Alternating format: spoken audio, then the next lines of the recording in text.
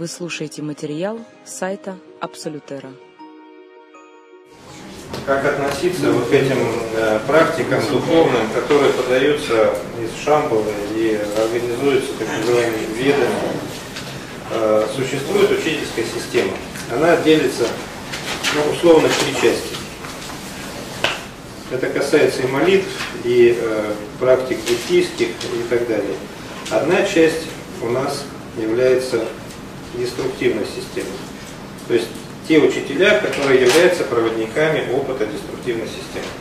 Их множество, особенно большое количество их в католической церкви. Их просто там огромное количество. Это и Мефодий, который, кстати, в Киево-Печерской лавре там целый этот павильон выделил. Там и Серафим Саровский, кстати, и другие учителя, которые, но они точно такие же по составу, по качественным параметрам, они все одинаковые. У них все приоритеты выставлены в одной категории. Это не значит, что учитель, который деструктивный опыт ведет, он вас будет тянуть на дно. Или он может вас тянуть и наверх, и на дно, но все зависит от того, что в данном случае он как бы курируется и определяется с цивилизациями, которые ведут этот опыт. Есть так называемые учителя Шамбалы. Их тоже очень много, и они больше, у них имена такие индийские. Это наиболее деструктивная система в своей основе. Почему? Потому что здесь идет прямое взаимодействие программы высшего Я-монада. То есть здесь душа практически не играет роли. То есть высшее Я, как мыслеформа, которая руководится учителями, создает такие условия для человеческого тела, что он, видоизменяя свое человеческое тело, может левитировать, уходить в состояние нирваны, уходить в свет как состояние. Это в чистом виде взаимоотношения архитектор-абсолют. В данном случае тело выполняет монада абсолют, высшее Я — это программа архитектора. Душа, но здесь очень малое влияние имеет, потому что, представьте жизнь монаха, да, то есть она, во-первых, линейная, второе, она достаточно мало определяемая в событиях, то есть там сразу он родился, инкарнировал и пошел. Он молится, читает мантры, он, если смотрели этот фильм, как Санасара, да, там? Сансара, да? Сансара. Вот там он 3 года просидел в этой позе, потом раз его в жизнь повели, значит там душа подключилась. А так они, по сути, живут одной и той же программой, и эта программа осуществлялась тысячелетия. То есть вы знаете, в Тибет весь Израиль в этих дырках, куда их высаживали, там, когда он подходил к опыту, замазывали эту дырку, и он там уходил в свет, либо умирал. То есть у него 2 варианта было. Вот, поэтому в данном случае вот этот опыт, он понятен. Здесь очень развиты медитативные практики, телесные практики, все вокруг тела. И в данном случае сознание является регулятором только соотношения с телом. Это понятно, да? И здесь, естественно, у тех, кто проходит этот опыт изначально от Тибета, у них нет таких огромных многопластовых километровых накоплений деструктивных значений, как у нас. У них нет вот этих магазинов, там, проблем с денежными и финансовыми эгрегорами, состояние семейных отношений, социуме, работы и так далее. Просто их не существует, их нет и все. Поэтому она считается наиболее деструктивной. И как только эти учителя начинают воспринимать наш опыт, их, мягко говоря, они его не совсем понимают. Мы с ними много общались, и в данном случае они могут посоветовать что-то так нежно, но не больше. Есть учителя, которые называются, мы их называем миры Святого Духа. Миры Святого Духа. И т.д. То есть в данном случае тут еще есть разные представители учительской системы. Я так 3 блока взял. Миры Святого Духа — это надвселенское образование, это особо чистая система, которая ведется от системы так называемого духа, я не знаю, это абсолютная любовь и так далее, это Сергий Радонежский, это вот чистота так называемого свечения, это конструктивные коэффициенты, это вот те мерности, которые относятся к пространству конструктивных значений. В данном случае она тоже представлена достаточно большим количеством учителей, но, как правило, они регулируют и тот, и другой опыт. Если учитель, это я просто сразу вам говорю, чтобы потом вопросов не было, видит, что человек погружается в состояние несчастья, горя, каких-то событий, это не значит, что он будет вам сопереживать. Он просто видит ваш опыт точно так же, как вы видите там смерть собаки там, или там какую-то смерть на экране там, телевизора, которым мы как бы не сопереживаем. И, кстати, единственный, кто возмущался по нашему состоянию, это вот Сергей Радонежский, который говорил, что люди смотрят на телевидение, на экран, на эти ужастики, и у них нет коэффициента переживания. Они могут посмотреть в день до 1000 убийств, и у них все будет нормально. У них такое впечатление, что мы смотрели там куда-то в потолок. То есть никаких эмоциональных соотношений нет. Поэтому это вот надо так представлять. Поэтому молитвы играют роль и здесь, но не в нашем случае, который мы разбираем. Итак, мы двигаемся дальше. Значит, как вы думаете, что надо сделать человеку, чтобы полюбить самого себя? Принять себя. Ну, тепло. Дальше. Какие варианты еще? Исследовать, изучать себя. Отпустить все. Изучать Не, себя. ну давайте так. Вот существует некий путь, да? Вот там есть некая такая гора, которую мы называем условно не целью, а вектором. Вот, как назвать эту гору? Хотите цель называть? Это способ. Ну, погодите, ну давайте логично. Любовь кем создается? Абсолютно.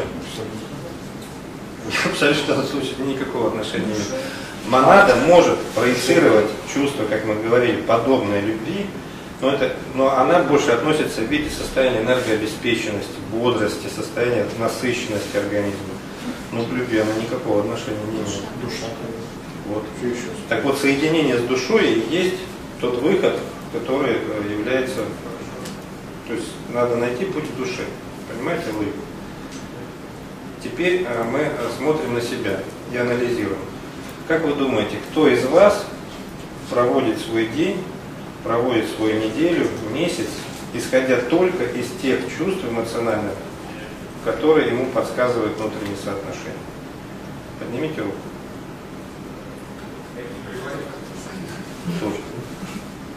Так вот, получается, сразу мы ловим себя на так называемой дельте. То есть, с одной стороны, у нас есть пространство восприятия, то есть я нарисую сюда человечка, пространство восприятия, вот это общее. И у него есть как бы две составляющих. То есть мы видим цельную картинку, но у нас есть два варианта. Смотреть на это пространство с точки зрения программы высшего Я, либо смотреть эмоционально-чувственными каркасами. Это более сложная категория, мы не берем, что это душа накладывает. Два выбора. Что получается в этом состоянии? У нас поступает директивная мыслеформа, мы ее заглатываем, разворачиваемся и идем в нужном направлении. Так? Я пошла на работу. Это же директивная мыслеформа, она же условно-безусловная. То есть вы встаете, одеваетесь, моетесь, там, завтракаете или не завтракаете и пошли. Вас же никто не выпинывает из дома, ни по радио не кричат, как в концлагере, шнели, там и так далее. Нет такого. То есть вы добровольно встаете и идете. Но с точки зрения человеческих эмоций, большинство из вас этого делать не хочет, ну, условно говоря, потому что многие это не любят процесс. Ну, я за небольшим исключением, то есть исключения мы не берем. А следовательно, получается, что вы существуете в так называемом отрицательном диапазоне по отношению вот к этому состоянию. Этот отрицательный диапазон, он, соответственно, не только имеет способность накапливаться, он где накапливается? Он у вас накапливается в памятных значениях, он у вас накапливается в ячейке, которая также подлежит к составу некого накопительства. И он у вас накапливается в так называемом блоке подсознания, который определяет его как привычку, как некую инертность состояния, как некую систему, которая проходит уже программное обеспечение. Соответственно, вот эта директивка вся формируется так называемым лучом творения. Мы когда-то про него говорили, сейчас не буду повторять. То есть это все собирается. То есть если взять сценарий вообще, то формируется примерно так, что сценарий это такая так называемая спираль, которая уходит из одной точки. Вот эта спираль, она условно где-то останавливается на уровне планетарной системы и начинает распускаться на так называемые хорды. Вот эти хорды уходят сначала на государства, потом уходят на так называемые города, ну или на поселки, потом на сообщества, ну и так далее. А дальше уже на семьи, семья и человек. То есть вот это, естественно, в каждом случае это все развивается на больше и больше и больше. Что в финале вот этих елочек получается? То есть если через эти елочки посмотреть на то пространство, которое в финале получается в виде визуализации, получается картина мира, которую, кстати, видят, это единственное, кто видит, так называемые сценаристы, которые сидят вот здесь. Они сидят вот над этой системой. То есть они управляют сценарием на уровне главных определений. И они реально видят это пространство. Большего не видит никто. Они видят нашими с вами глазами. А вот учительская система, если она состоит, она как бы сбоку стоит, она это пространство не видит. Чтобы зайти в пространство человека, ей надо зайти, допустим, в Сергея, в его сознание, получить доступ туда еще с разрешением, а потом визуализировать картинку, которая разворачивается у него в виде меня. Потому что там визуализация иллюзии в таком объеме не происходит вообще. Там существует поля возможностей в нулевом времени. Она выглядит как жидкокристаллическая пленка, которая переливается в значениях нулевого времени. Это понятно? Да.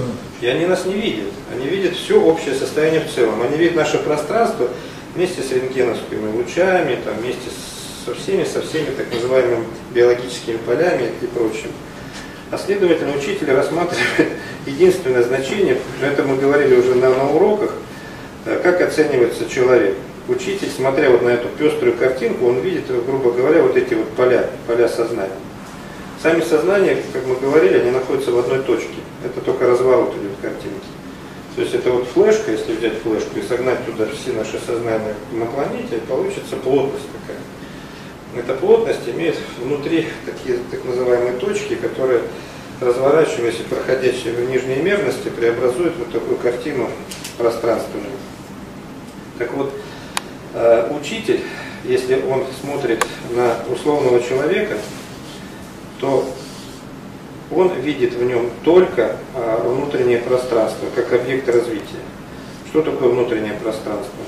Это способность человека свободно мыслить, управлять временем, анализировать мыслеформы, управлять мыслеформами, планировать будущее и управлять своим будущим. Вот я 7 признаков назвал. Потом иметь так называемое свободное творчество и иметь внутри себя коэффициенты 4-й мерности. Вот это внутреннее пространство. Вот этот коэффициент. Если человек спит, вот видите, в лежачем состоянии, то вот этого шарика внутри не существует. Там просто ничего нет. Потому что у него нет внутреннего пространства. Он этому не может быть. Он полностью управляемая система. Да, он может нервничать, психовать, осуществлять энергообмен с пространством, выходить из себя, выполнять какие-то роли, но его полностью этим процессом, как программа, как машинка с пультом, будет руководить вышестоящая система. Через высшее я, через систему. Как только он проснулся, он сразу начинает, вот эта прослойка начинает увеличиваться. Увеличиваться некой способностью авторизированного нахождения себя. И первой способностью это так называемая 3-я точка наблюдения. То есть он выходит из себя и начинает наблюдать за собой. Ну, мы об этом говорили на других лекциях. Способность наблюдать за собой это как бы начало. То есть он смотрит на свою жизнь со стороны и видит себя и начинает оценивать с того или иного угла. Сначала он изменяет свои коэффициенты к плохому и хорошему, потом он начинает преодолевать свои какие-то внутренние состояния, понимать, что он не там находится сначала, понимать, что он не там работает, не с тем живет, не тех воспитывает и так далее. То есть у него начинается вот этот качественный параметр. И при том, что интересно, в данном случае учительская система говорит, что при просыпании человека морально-нравственные нормы, которые у нас укоренились как диапазоны пространства 3D, не должны учитываться, потому что человек никуда не выйдет. Если у него, извините, жена фантом или вообще не в той теме, а он должен высвободиться или там наоборот муж, то он должен как минимум принять решение по отношению к собственной душе. Если у него есть эмоционально-чувственный порыв на выход из пространства семьи, у него два пути. Либо обратно заснуть, тогда ему эту штучку надо обрезать. Вот. Либо расширять это пространство, значит выйти из него. Потому что иначе он будет постоянно находиться в внутреннем конфликте. Ему душа его будет тянуть, она же его тянет. Он говорит, измени пространство, измени координаты, измени свою, так сказать, систему проживания. Потому что душе нужен, как оно проведет к переходу к состоянию четвертомерности, если он впаян в систему 3D. Его же надо вытащить оттуда, приподнять, как морковку. Там торчит зелень, да? А сам корнеющий-то внутри, его же не видно. И также человек, он видит только зелень, он видит только внешние обстоятельства. И это очень важный фактор понимания, что внутреннее пространство видится учителями, и чем больше это пространство, тем больше они проявляют интерес к человеку. И как только человек начинает осознавать себя, начинает свободно мыслить, ну хотя бы какой-то процент, 2-3% это уже перебор в день. А что такое свободное мышление? Я начинаю абстрактно мыслить, условно говоря, я хочу нарисовать картину. Но я не рисую Владимира Ильича Ленина или Феликса Дзержинского, я рисую некую абстракцию, которая мне нравится, я ее сопоставляю с своими эмоциональными чувствами. В этом случае я начинаю творить что-то. Тогда они начинают уже включаться и подходить все ближе и ближе. Вот это расстояние начинает сокращаться. И учитель, у любого наблюдателя, который не спит и не спит, есть куратор, учитель, у любого. Это однозначно. Только вопрос в том, что есть учителя, которые курируют по 10, и даже по 100 тысяч наблюдателей, и даже больше, и они все являются кураторами. Но чтобы он стал вашим наставником, не обязательно на канале, то вам нужно сформировать это внутреннее пространство, которое должно стать именно сферой расширения и вашего развития. Теперь дальше. Если вы превратились в стоячего человека, вот вы проснулись, да, то у нас начинается проблема другого плана. Человек говорит, я пошел развиваться. И он опять же смотрит вот сюда. Он смотрит вот сюда и говорит, я буду медитировать, я буду рисовать, я буду правильно питаться, я буду ездить в места силы, я буду общаться с другими людьми и т.д. и т.п. Там море можно музицировать. Там. Что получается в финале? Ну скажите. Рассосался. Нет, ну мы наших не берем, я хочу, чтобы кто-то из вновь прибывших. Что получается? Человек музицирует, правильно питается, ездит. Развивается. Да нифига он не развивается.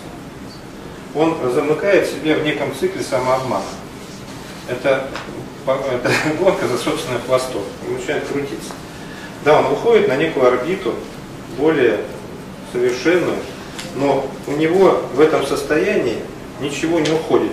Он по сути похож на этого человека, потому что вот к этому, ну, чтобы не получились яички, у нас я другой этот шарик прикручу, вот это состояние, это его накопленное состояние.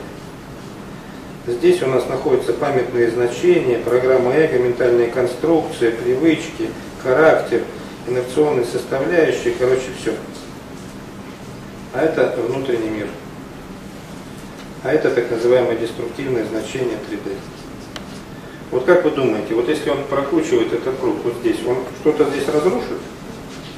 Да, ничего вообще. Добавляет, но ничего изнутри не вытаскивает, да? Логично, да? То есть, и поэтому учителя говорят, вот эта вот система, она играет в лучшем случае при развитии, которое необходимо для любви к себе, только 5%. Вот 5% это максимум, что можно присвоить всему тому, что вы прилепили к себе. К хорошему питанию, хотите хоть направо перейдите. К состоянию там, медитации, хождению в бассейн, там, массажу, чему угодно. И даже к общению, даже если вы будете общаться с нормальными людьми, ну, которые проснулись, это, конечно, подбросит вас наверх, но все равно вы останетесь в этой среде. Какой выход из ситуации? Давайте мыслить. Чтобы человек понял, что ему делать, ему вот эти вот внешние... Почему, и, кстати, высшее это вас выталкивает сюда. Они говорят, давайте вот вы туда пойдете, там чего вам не хватает? Вам не хватает правильного питания, так вам сделали, да? Вам не хватает рисования, вот вам кружки по рисованию. И вы рисуете, вы там дома там что-то вяжете, сочиняете, там лепите, пишете стихи, там, и считаете все, вы там, ничего не происходит. У вас багажник полностью забит какашками 3D-шными. Полностью машина сидит у вас на осях, она не едет. Вы стоите на месте. Если ему не суждено вот эти избавиться от того, что у него там... Так не бывает. Если вы проснулись, вы уже двигаетесь. Есть исходник, что он двигаться должен, да? Да. То по-любому деструктивных событий потом вызывает. Нет, это само собой. То есть здесь есть как бы 3 фактора подачи. Во-первых, вас пихает учительская система, то есть влияет но она влияет как бы не так, она влияет на ваш внутренний мир, учительская система. В редкостных случаях программа высшего я, но если это прямо нужно деструктивным цивилизациям, чтобы вы пробежали этот путь до какого-то состояния, виды изменились, тогда подключается вышестоящая система типа Ориона, но в зависимости от того, какой посев. Если вы принадлежите к посеву вышестоящих цивилизаций, типа Ориона и равных с ними, там, или даже ануаков, то, естественно, они вас потащат и достаточно хорошо через мыслеформы. Если вы не их посев, они даже пальцем не шелохнут, будь то вы хоть там от абсолюта представителем, тащите сами себя. А программка высшего я будет работать в общей системе. В общей системе. Вот как ценник в магазине будет стоять, вот так же она будет работать, просто как значение и все. И сюда же, я беру ангельскую систему, но это за учительской она стоит, она, конечно, впереди. И сюда же подводится, естественно, душа. Вот как бы 3 основных составляющих, которые влияют. Естественно, здесь мы не должны забывать цивилизации, они действуют напрямую. Но цивилизации, они, как правило, влияют только на событийные картинки, то есть только на сборку. Они подходят к сценаристам и пытаются свои посевы организовать в тех наклонениях, в тех, так сказать, событийных рядах, которые есть. Потому что мы это сегодня не будем разбирать. Это вот сейчас в Ченнелинге будет появляться. Сама по себе картинка, которую вы получаете, она вообще происходит из системы миротворцев. Это еще одна система абсолюта, которая создает это пространство, сворачивает и разворачивает уже в виде картинки, в виде уже матричных кодов. А высшая только дорабатывает эти значения. Она уже как модулятор. Чуть-чуть левее, чуть-чуть выше, то как фотограф улыбнитесь, поставьте там. И всю эту штуку начинает прогонять в квантомном мире. Много-много раз прогоняет, и потом уже в конце это подает вам как вот сегодняшнюю картинку, говорит, нате, смотрите, теперь это уже и то каждый из вас воспринимает это под определенным углом и в разных позициях во времени и так далее. Итак, что надо сделать? Мы так и не ответили на вопрос. Вот 5% это относится к развитию. Значит, несложно догадаться, что 95% находится во внутреннем мире человека, в его внутреннем состоянии. А следовательно, основная ошибка всех проснувшихся, всех развивающихся, это та, что все пытаются изменить внешнее пространство. Комнатку подделал, чуть подкрасил, значит, так прическу поменял, там прессик подкачал, там одежду сменил, там травку поел и так далее. Так ведь, по сути-то. А как начинается к себе, да нет, зачем? Да вообще мне все хорошо. Но частично к внутреннему. Нет, что достигает медитация? Вы частично просто выводите коэффициент, который гармонизирует ваши мыслеформы. Вы просто достигаете некой базисной точки. Ведь медитации бывают разные, динамические, статические. Мы говорим о медитации на точку 0. То есть вы выходите на точку 0, ловите себя на состояние немышления и, соответственно, понимаете, что это состояние вам необходимо как некая точка отсчета. Вот вы ищете дно там бассейна, да, вот вы нашли, вот эта точка отсчета. Дальше вы можете мерить глубину. То есть это некий гармонизатор. Да, он может относиться к системе, но вы не преобразуете себя, сколько бы вы ни медитировали. Что подразумевается под развитием? Я же вам сказал уже. То есть под развитием подразумевается путь к коэффициентам 4-й мерности. То есть мы перечисляли, когда-то там была лекция, это способность к творению и тяга к творению, способность управлять временем, это свобода, это гармония и так далее, и так далее. Но достигается это через анализ мыслеформ, вот это развитие. Управление мыслеформ я уже перечислял, это развитие. Значит, управление ощущением времени, – это развитие. Представление и планирование будущего – это развитие. Управление будущим – это вообще высший пилотаж будущего. Это развитие. Все. Больше ничего не надо. Если вы в эти состояния зашли, вы эти навыки получаете, вы можете смело начинать видоизменять внутреннее пространство. А вот эти вот значения, они сами по себе начнут у вас разбираться под давлением вот этого состояния. Это, грубо говоря, представьте, что вы сейчас, условно говоря, весите 120 килограмм и пришли в тренажерный зал. А вам дают упражнения, набор диет и так далее. Так вот, вот это упражнение, набор диет. А вот это вот лишний вес. Он сам по себе начнет скидываться. Он сначала будет приходить в рудиментарное состояние. Если вы помните, человек, когда худеет, у него жировая клетка из такой превращается в так называемую плоскую клетку. И она будет ждать 3-4 месяца, пока организм не примет решение рассосать окончательно. И тогда начинают удаляться вот эти так называемые складки, провисания, которые образуются чаще всего у женщин, но и мужчин тоже после похудения. Тогда уже кожа начинает подтягиваться. А так, состояние вот этого переходного периода необходимо фиксировать и, самое главное, достигать вот в этих состояниях определенного навыка. А мысли, формы, это к эмоции к ним относятся, чувства, или это именно Ну, в данном случае мы не говорим. Конечно, к развитию относится и управление собственными эмоционально-чувственными каркасами.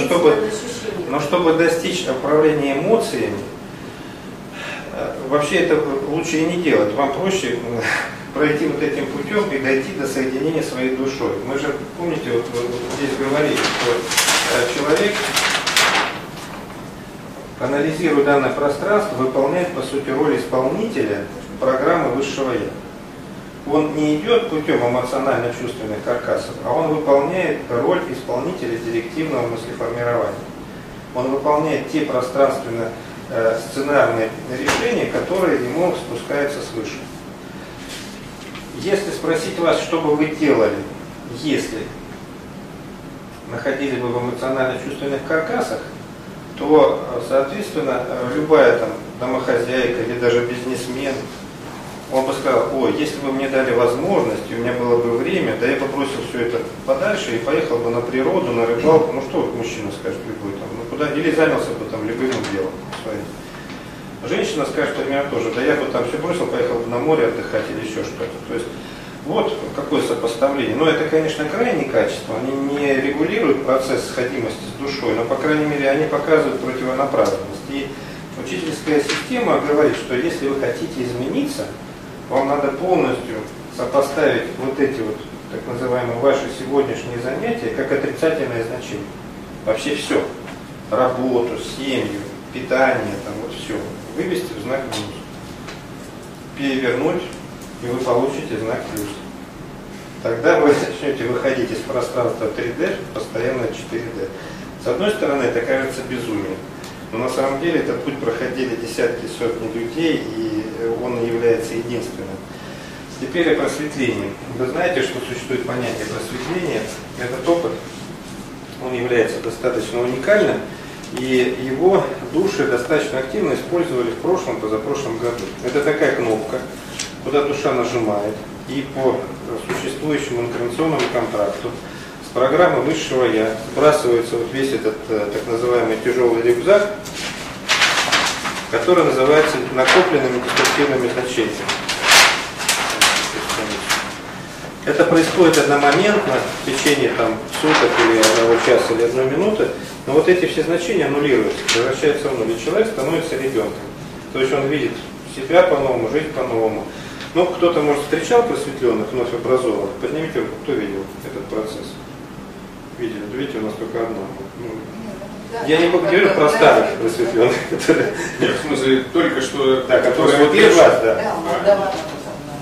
Молдаванов что-то не очень похож. Не, не про него, а там у него были, да. То есть вот это вот сброс или кнопка, она достаточно часто употреблялась душами, но Учителя говорят, что эта практика не поимела эффекта, потому что человек, он оказывается как свежий огурец в соленом растворе. Ну, куда ни плывешь, везде соль. Он все равно засолится и превратится в такого же обывателя. Чтобы остаться свежим, ему надо выбраться на поверхность и выйти в состояние коэффициентов четвертой мерности, что крайне сложно, но возможно.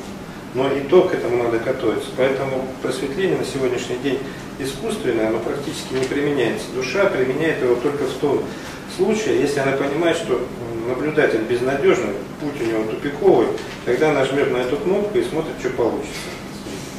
В каком виде он поплывет. Если в Индии все то же самое, как кнопку нажать. Не, ну в Индии там другое вообще. Мы говорим сейчас о нас. Если приехать в Индию на кнопку нажать, то кнопку жмет душа. Она принимает решение, когда их делать. Поэтому на сегодняшний день это некая методология схождения с душой, как некий путь, некое представление. С одной стороны, можно оставить внешнее значение как некое закрепление, то есть это формирование культуры тела, да, культуры питания, культуры творческих привязанностей, хотя творчество тут тоже его можно по-разному соотноситься.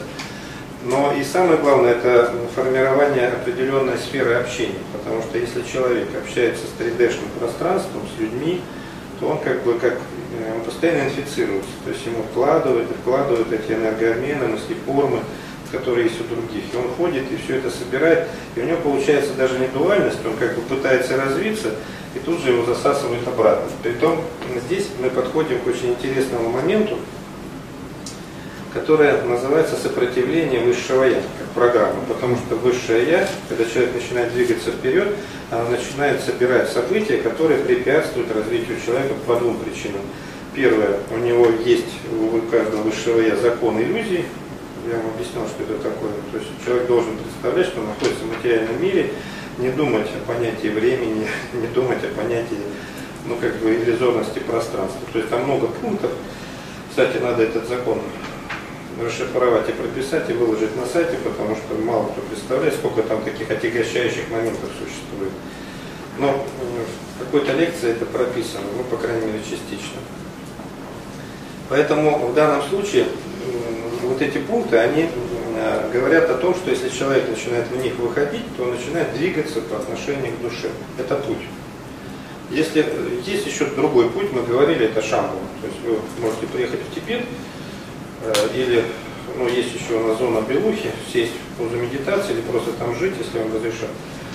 И постепенно будете очищаться от коэффициентов самопроизвольно. Но самое главное, у вас не будет иммунитета, потому что если вот этим путем двигаетесь, вы пространством, получается, вы проснулись, дальше у вас следующий этап, вы превратились в так называемого человека развития.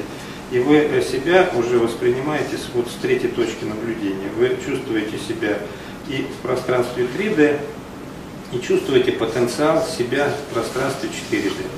Вот это ощущение себя в будущем, есть некое такое представление как раз о развитии. Ведь каждый из нас развитие понимает как состояние чего-то прекрасного и хорошего. Да? То есть представьте, что условно каждый из нас чем-то не удовлетворен в своей жизни. Да? И мы решили эту неудовлетворенность, эти барьеры, эти так называемые препятствия взять и убрать куда-то. Как это можно сделать? То есть все вы понимаете, что пространством не управляете. Событийка у вас как стена стоит, вы на нее только можете смотреть. Как бы вы ни просили, не умоляли убрать кого-то из этой событийки, это все будет стоять и проигрываться. Притом ровно столько, сколько нужно. И жить эти так называемые регуляторы пространства, руководители партии и правительства могут жить и 150, и 200 лет, и в этом ничего особенного не будет. Изобрели таблетку, номер 2 и все. И все будет хорошо. Поэтому туда лучше не ходить. А в этой ситуации у вас получается так, что вот это пространство у вас занимало при этой методике столько, а вот это пространство у вас занимало столько. Дальше начинается перетекание. То есть оно начинает расти, расти, расти. Как оно растет? Оно растет за счет этого пространства. Вы наполняете свой внутренний мир, свои возможности, свои состояния, свою внутреннюю свободу, свою гармонию. Этого вполне достаточно, чтобы двигаться вперед за счет внутренних состояний. Если, опять же, возвращаться назад и взять сегодняшнее состояние каждого из вас, то оно мало чем отличается. Оно отличается, конечно, от состояния, которое было 2 или 3 года назад. Этот путь пройден в очень маленьких величинах. В основном все изменились внешним пространством, внешними событийными рядами. Ну, что-то раскрасили, что-то подмалевали, что-то изменили как бы вокруг себя. Грядки стали красивше, цветы пышнее, там, ну я условно говорю, запахи ярче. А в общем и целом, вот эта нутровка, так называемые кишки и печени, они не поменялись. Соответственно, если человек развивается определенной методикой, то он начинает увеличивать вот это пространство как представление. То есть я могу разложить следующий день, мы говорили вот на уроках как раз о методике раскладки дня. То есть я могу представлять завтрашний день как событийность текущую, как вчера и сегодня, а могу начинать образовывать участки и заполнять их энергетикой 4-й мерности, где я абсолютно свободен, независим, гармоничен. Пускай это будет 2 минуты, потом 3 и 5. Я начинаю расширять это пространство, и оно само по себе начинает двигаться, потому что если у меня есть к этому эмоционально-чувственный порыв, это значит, что меня сзади кто-то пинает. Этот пендель мне дает моя душа. Она меня пинает. Но она не может пнуть так, чтобы я вылетел из пространства. Чтобы я там зарыдал, сказал, не пойду на работу, ни в каком случае. Но вот мы, кстати, на Белухе видели парня, который уже 10 лет назад туда рванул из Москвы, был бизнесменом, наркоманом, бабником и так далее. Он уехал на Белуху, все бросил, ходит, помогает там пограничникам, живет там на подачке, и ему хорошо, и он счастлив. Он есть, он существует, и таких людей, кстати, немало. И вот у нас будет 26 или 23 числа, да? Клуб с Леонидом у нас будет 23-го. Да, и там будет уже более глобальная лекция про поселение будущего. То есть это тема, которая сейчас она и на сайтах выкладывается, и она вообще волнует всех, потому что там будет рассказываться почему, куда и с кем.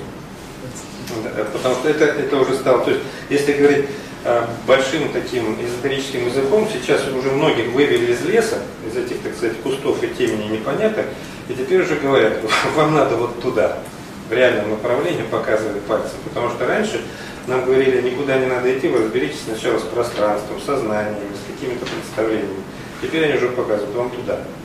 То есть и туда пойдут, в эти поселения, они уже образуются и по стране, ну так не носят массовый характер, но по крайней мере это уже выход в состоянии какого-то более гармоничного проживания, потому что ну, то, где мы есть, это не совсем правильно. А вот уточни, пожалуйста, ты только что сказал о том, что вот в правом верхнем углу, да, у тебя на листе, о том, что такой образ жизни, это залипание, да, на 5% только визуально. И только что ты привел пример. Нет, это 5% от всего того развития, в лучшем случае, которое необходимо человеку для того, чтобы двигаться вперед к состоянию любви. И только что, да, только что был пример, да, человека, который все бросил, да, вот то, что ему нужно было чистить, да, и уехал на Белуху. Да. Как это сопоставимо? Он не обманулся ли, уехав на Белуху? Нет, но ему собрали, во-первых, события, что бывает редко, он эмоционально, чувственно себя чувствует там в десятки раз лучше, чем чувствовал в Москве, как состояние. Его это устраивает. То есть не обязательно человеку быть богатым или бедным. Да, ему надо быть счастливым. Да? Кто-то, может быть, проходит вот этот путь, как ты говоришь, да, видимый. Нет, ну он не через йогу здоровый. Нет, а для кого-то это реальная мощная трансформация. Нет, на самом деле, вот лекция про поселение, она говорится в преддверии участка событийных рядов, где человек может реально изменить свои координаты. Вот до этого 2 года говори, не говори, если это нет в инкарнации по датам, то человек не может поменять координаты. Его технически будут просто садить на место. И он сидит, и вот так вот вылазит, его снова садит. Он пытается выйти, его обратно засаживают. Но будет достаточно длительный коридор, такой, я думаю, что год и больше, когда человек может реально собрать события, его высшее я и душа, и уехать в другое место пребывать. Это очень важно. Спасибо. Поэтому тут надо пользоваться этим моментом. Без переезда практически выхода из конструктивного пространства городов невозможно пробиться к успеху, правильно? Ну сейчас учителя говорят честно, что надо переместиться из координат, из того социума, где вы находились, потому что надо выдраться. И они вот даже приводят пример, если сравнить, допустим, социум Москвы или даже Новосибирск и Кемерово, то социумные ряды, вот эта система общения людей, их нравственные и моральные ценности и другие, они будут очень сильно отличаться. Даже сами эгрегоры, как слоистые. вроде бы рядом находимся, переезжаешь Кемерово, а там совсем другие люди, другая как бы начинка другая. Это как консервы, да, одна с перловкой, другая с гречкой, мы оба с говядиной. То есть начинаешь есть, и вкус другой. И тут точно такая же система. То есть вроде как все одинаково, но начинки все разные. И поэтому само перемещение человека привязано не для того, чтобы ему просто переехать, или может быть его даже в худшие условия, а для того, чтобы он поменял координаты и начал путь к развитию. Его выталкивают оттуда, потому что в это пространство это все равно, что ваша привычка курить или пить алкоголь. Это все то же самое. Это ничем не отличается. Это просто привычка жить в одном месте. Для того, чтобы человек превратился в динамично развивающийся, ведь дорогу осилит идущий. Есть такая поговорка. Значит, надо куда-то идти постоянно, перемещаться. Если мы стоим на месте, в том числе в координатах, мы никуда не идем. Мы только думаем, что развиваемся. Это как бег ослика по кругу. Кстати, вот очень хороший пример дали учителя с образованием.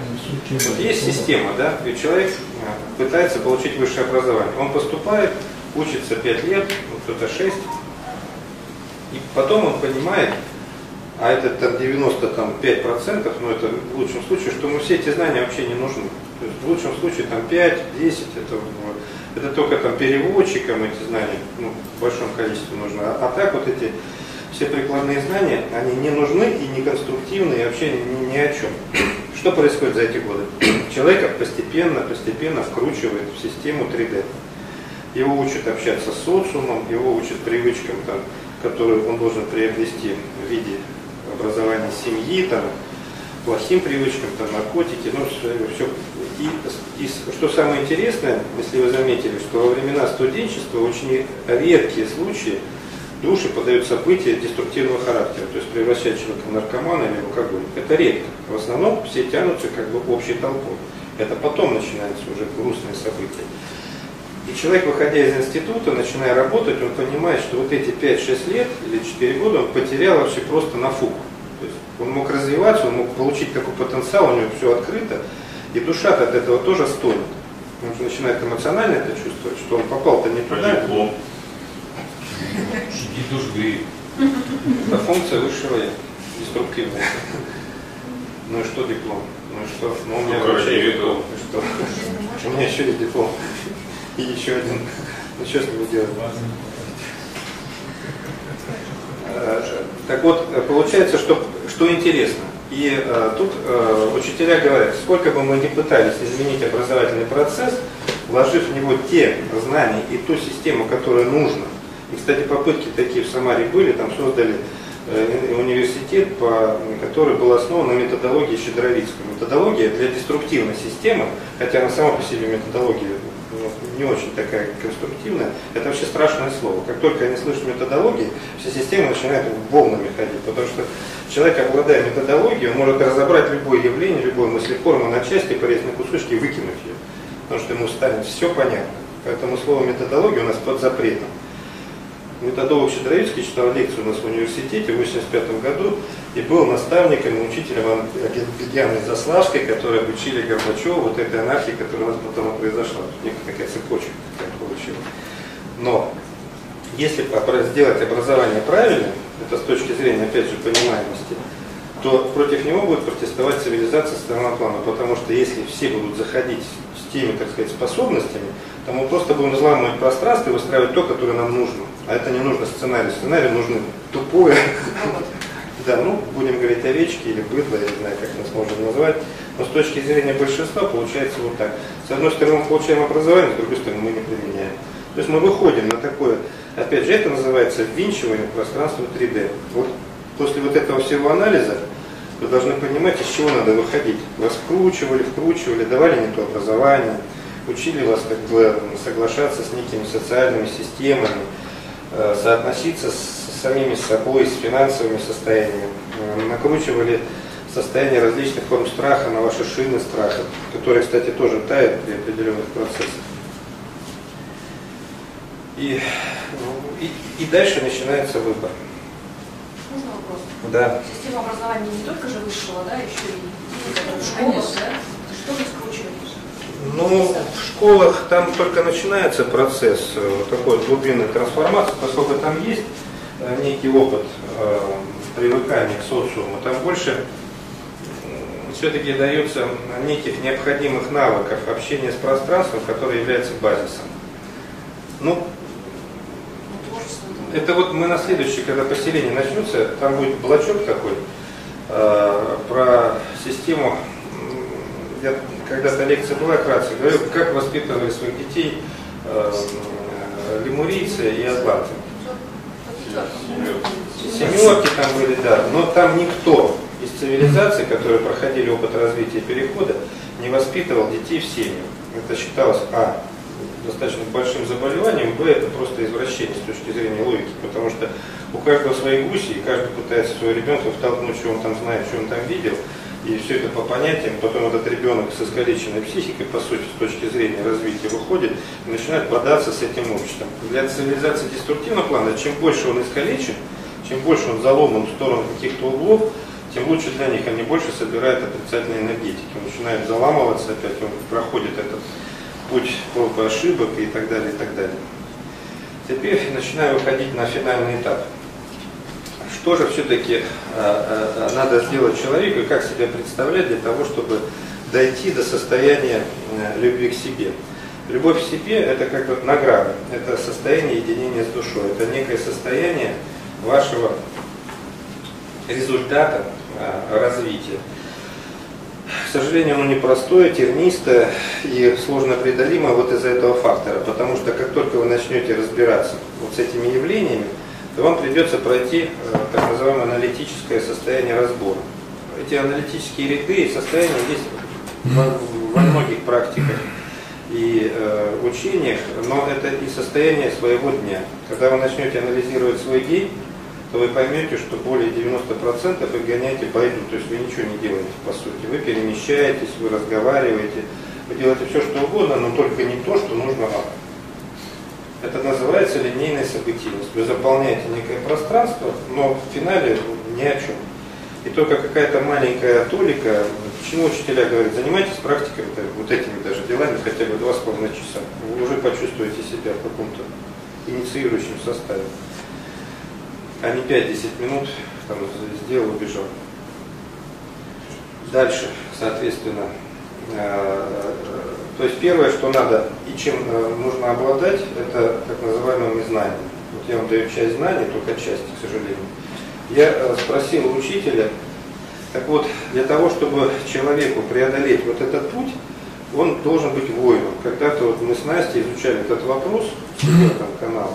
Так вот, человек-воин, звучит как солидно, это тот человек, который может преодолевать себя через состояние изменения себя, через направление своего пути, через состояние не протестного, не противодействующего состояния так называемого развития.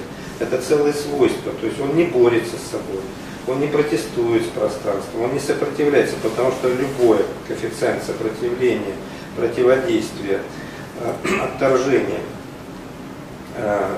даже неосознанного потери интереса, это все коэффициенты третьемерности. Просто раз и обратно. Воин – это тот человек, который осознанно идет постоянно дорогой, именно проторенной дорогой к своей душе. Он понимает, куда он должен идти. Он может идти через все эти так называемые пространственные величины и состояния сопротивления. И проходя через так называемые деструктивные события, неважно, вы лишились там кредита, или вас заставили возвращать, или вы попали в любую другую ситуацию, там болезнь, вы проходите прозрачно, вы проходите так же, как проходите через состояние конструктивных значений, как будто вас рассмешили, как будто вас обрадовали. Это представить очень сложно, но если вы идете этим путем, вы воин. Вы дойдете до этого, до конца, это однозначно. Но, к сожалению, воинов у нас очень мало. Но по статистике среди женщин воинов больше, потому что у них структура более разбалансированная, менее, помните, я говорил когда-то, она менее центрована. У мужчин она зацентрована, линейна, и он нацелен на результат. Ему нужно цель показать, как собаке кусок или кость, когда он пойдет. В данном случае понятие воина это все-таки более абстрактный путь. Он идет и преодолевает. Он преодолевает и направляет себя. Но он преодолевает не с помощью сопротивления, а он преодолевает с помощью способностей, которые он приобретает. он анализирует свои мыслеформы, он начинает управлять пространством, он, соответственно, начинает управлять мыслеформами, он разбирается в этих деструктивных значениях, и он обладает знанием. Каждая четвертая женщина, по сути, воин по своей структуре. Это немало.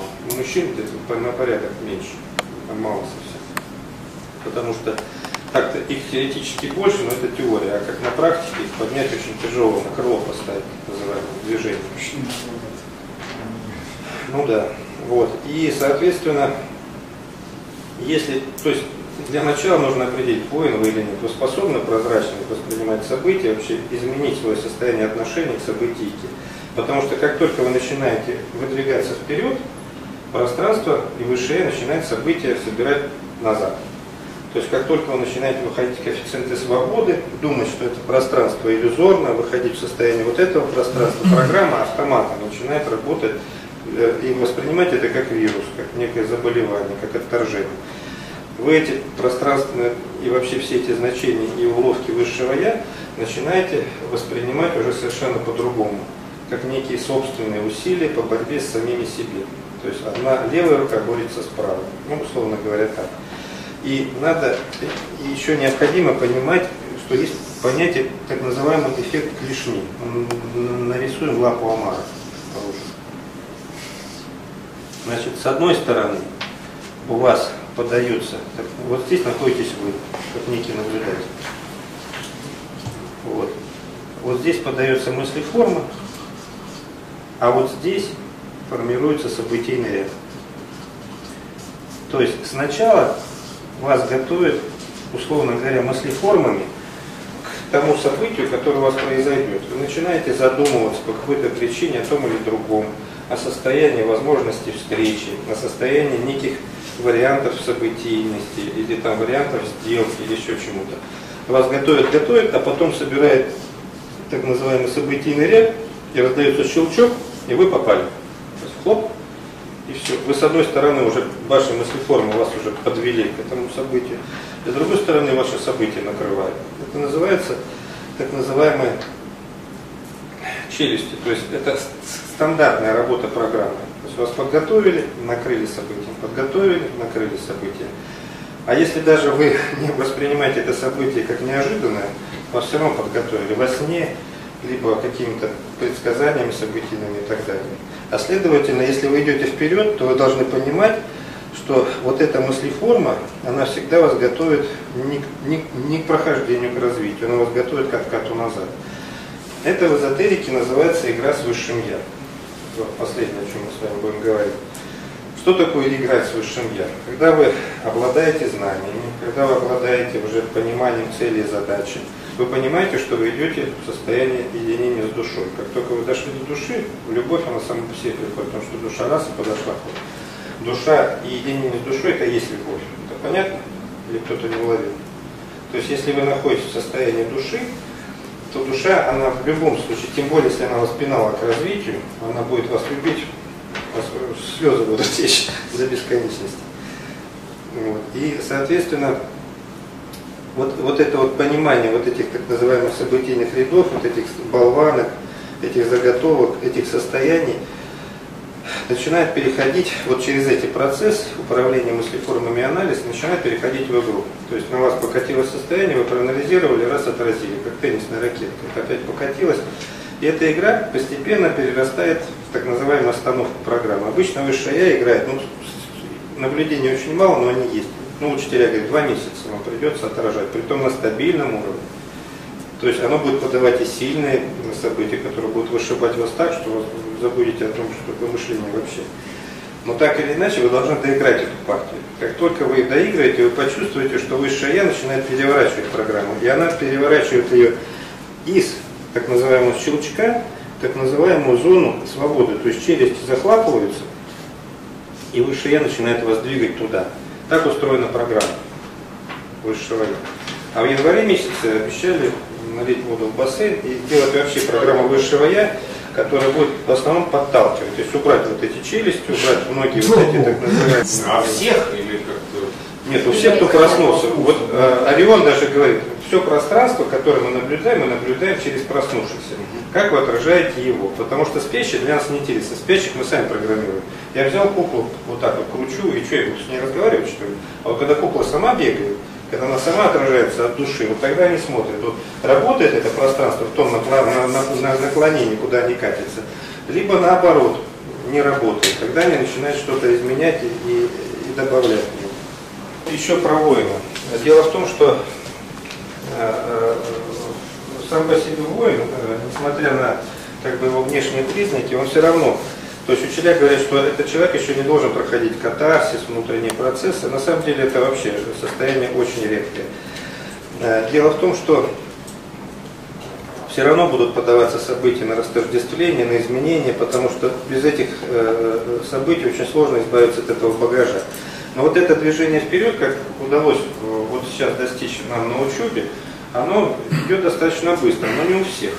Оно идет, но будем говорить так, что если взять обыкновенного человека, который развивается, то у него движение вперед, ну, условно говоря, от плоскости будет происходить вот так вот, там на какой-то там на 5% в год. А у нашей системы получается вот так где-то, если не больше. Ну, по-разному, там можно, конечно, но это почти взлет самолета, условно говоря. Понимаете разницу? Но это опять же с помощью вот этой методологии. Она, в общем-то, доступна, мы ее не скрываем, мы просто сейчас экспериментируем и смотрим, прокручиваем. Потому что в данном случае речь идет о закреплении этих навыков на уровне автоматизма. Это как движение руки, ноги, то есть человек начинает на автомате мыслить, анализировать, выходить в третью точку наблюдателя, и только тогда он может выделить это пространство 3D-шное в некую картинку. Я наблюдаю за пространством, но для меня оно сначала является, они предлагают как, сначала я отторгаю это пространство, убираю его как бы из своей жизни, отворачиваюсь от него и смотрю только в 4D. Оно само по себе начинает уменьшаться, а это растет. А потом я его воспринимаю как фоново, как работающий телевизор, который я не наблюдаю. То есть я вижу краем глаза, как это все мелькает. Но с точки зрения своего наполнения мне уже интересна совершенно другая иллюзия, и другой мир, и другое наполнение. Потому что если я прохожу вот это, я начинаю создавать уже собственные участки событийности, окрашенные и размалеванные в те цвета, которые мне нужны. И в том числе и управляя неким участком пространства, которое дается сейчас до 25-30%, мы это говорили еще давно-давно. Но это реально так. Я когда ехал сюда, я расчистил пробку под мостом, обычно я стою, тут там было 2 машины всего в очереди. То есть я раз и проехал. То есть это вот, это стало в привычке. Но это какие-то, а вот если глобально посмотреть, то все начинают у нас в потолок, я не знаю, что глобально, о чем мне надо, я тоже не знаю, что. А как представить будущее? Тут тупик полный, сразу говорю. Представить свое состояние в будущем могут, единицы. Да и, кстати, на вопрос, сколько нас, или сколько будет нас, я спросил учителя, а сколько людей, которые относятся к воинам, могут пройти путь до состояния души. Он говорит, а ты в курсе, сколько людей обладает знаниями, которые вы обладаете? Я говорю, это какая-то, назвал ему цифру. Так вот получилось, что на сегодняшний день это где-то 5600 человек на нашу великую Родину всего. Но это сейчас, их будет больше, естественно. Но это состояние тех, кто уже знает и кто может идти. Это количество людей, обладающих знаниями и относящихся к воинам. То есть это не дети, значит. Кстати, вот вы же общались с этой группой, но они совершенно другие люди. Они пропитаны детской энергетикой, у них чистое внутреннее состояние. Нет, разные люди бывают. Поэтому я вам рассказал вот этот путь, а выбор теперь за вами. То есть он существует, он реальный, он проходной, но оставаться в иллюзии с любовью к себе в третьей мерности, это, будем говорить, это облако в штанах, это почти сейчас нереально. А вот идти по пути развития через вот этот сложный такой тернистый путь управления самим собой, и самое главное, свое внутреннее пространство, в виде А расширения, и в виде Б влияния вот через эти вот управленческие коэффициенты. Теперь вопросы. Сложно, да? Правда? Скажите, а управление мыслеформами предполагает концентрацию? На чем? На мыслеформах? Вообще просто как концентрация, да, на мыслеформах. Нет, когда вы управляете мыслеформой, после того, как вы... Нет, сначала учится анализ. То есть вы ловите себя, что вы понимаете, эта мыслеформа вам нужна, она совпадает с вибрациями вашими эмоциями, или она привнесена. Это очень легко, это как будто вам на рынке предлагают гнилые фрукты. Там, знаете, ешьте, да не буду я так. противно.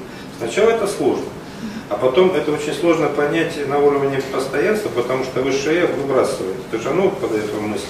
Вам надо сделать некое пространство вот это, где начинать продуцировать мыслеформы свободные. Тогда вот у вас третья точка наблюдателя будет продуцировать эту свободную мыслеформу на так называемую входящую директиву. Она будет как бы углом с ней сходиться, и вы будете видеть ее как бы со стороны. В этом случае у вас наступает уже приязнь, неприязнь. И тогда, если эта мыслеформа не нужна, вы просто растворяете, изолируете, замыкаете как угодно. Там, здесь уже все, что вам подойдет. Но вы ее выбрасываете. Если это делаете на постоянстве, постепенно высшее я начинает слушать вас, а не это пространство. Это процесс целый.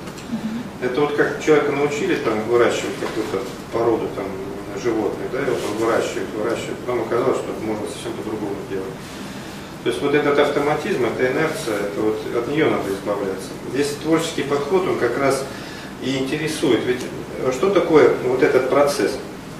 Это процесс полного, самостоятельного, ну, условно говоря, в кавычках, преобразования человека самого себя. И вот он интересен человеку. Вот если человек спит, да еще у него багажник здесь такой большой, то это состояние неинтересно учителям, потому что они с цивилизациями и с этой системой его сами создали. Это программное обеспечение, это просто некий файл накопленный, который уже снят, заархивирован, и у него все есть и будущее, и прошлое. Но если человек образует себе внутреннее пространство возможностей, начинает видоизменять себя изнутри, то тогда получается уже совершенно другая новизна по стилю. Это считайте, что вы режиссер, с актерами, вернее, вы сидите, а актеры играют как бы, ну, как свободные, то есть как стендап, да, то есть он продуцирует эти мысли там, и играют, и они уже сами наблюдают, а что получится в финале. Кто придет первый, кто последний, кто в середине. Вот это интересно. И это называется у них развитием, потому что сама система между Вселенной, архитектором и Абсолютом, она создавалась не только для копирования, воссоздания, воспроизводства, она создавалась еще для преломления одного опыта от другой. А если опыт начинает преломляться от так называемой свободной системы, это считается высшим пилотажем, потому что в третьей мерности это вообще не заложено, это заложено только в состоянии перехода. Все, что мы наблюдали до, это все были директивные мысли, значения этого периода 18-19 века. Вопросы? Ну, то есть, вот если изменение места, да, допустим, точки координат, то есть, соответственно, это влечет за собой изменение рода деятельности большинства переходящих, правильно?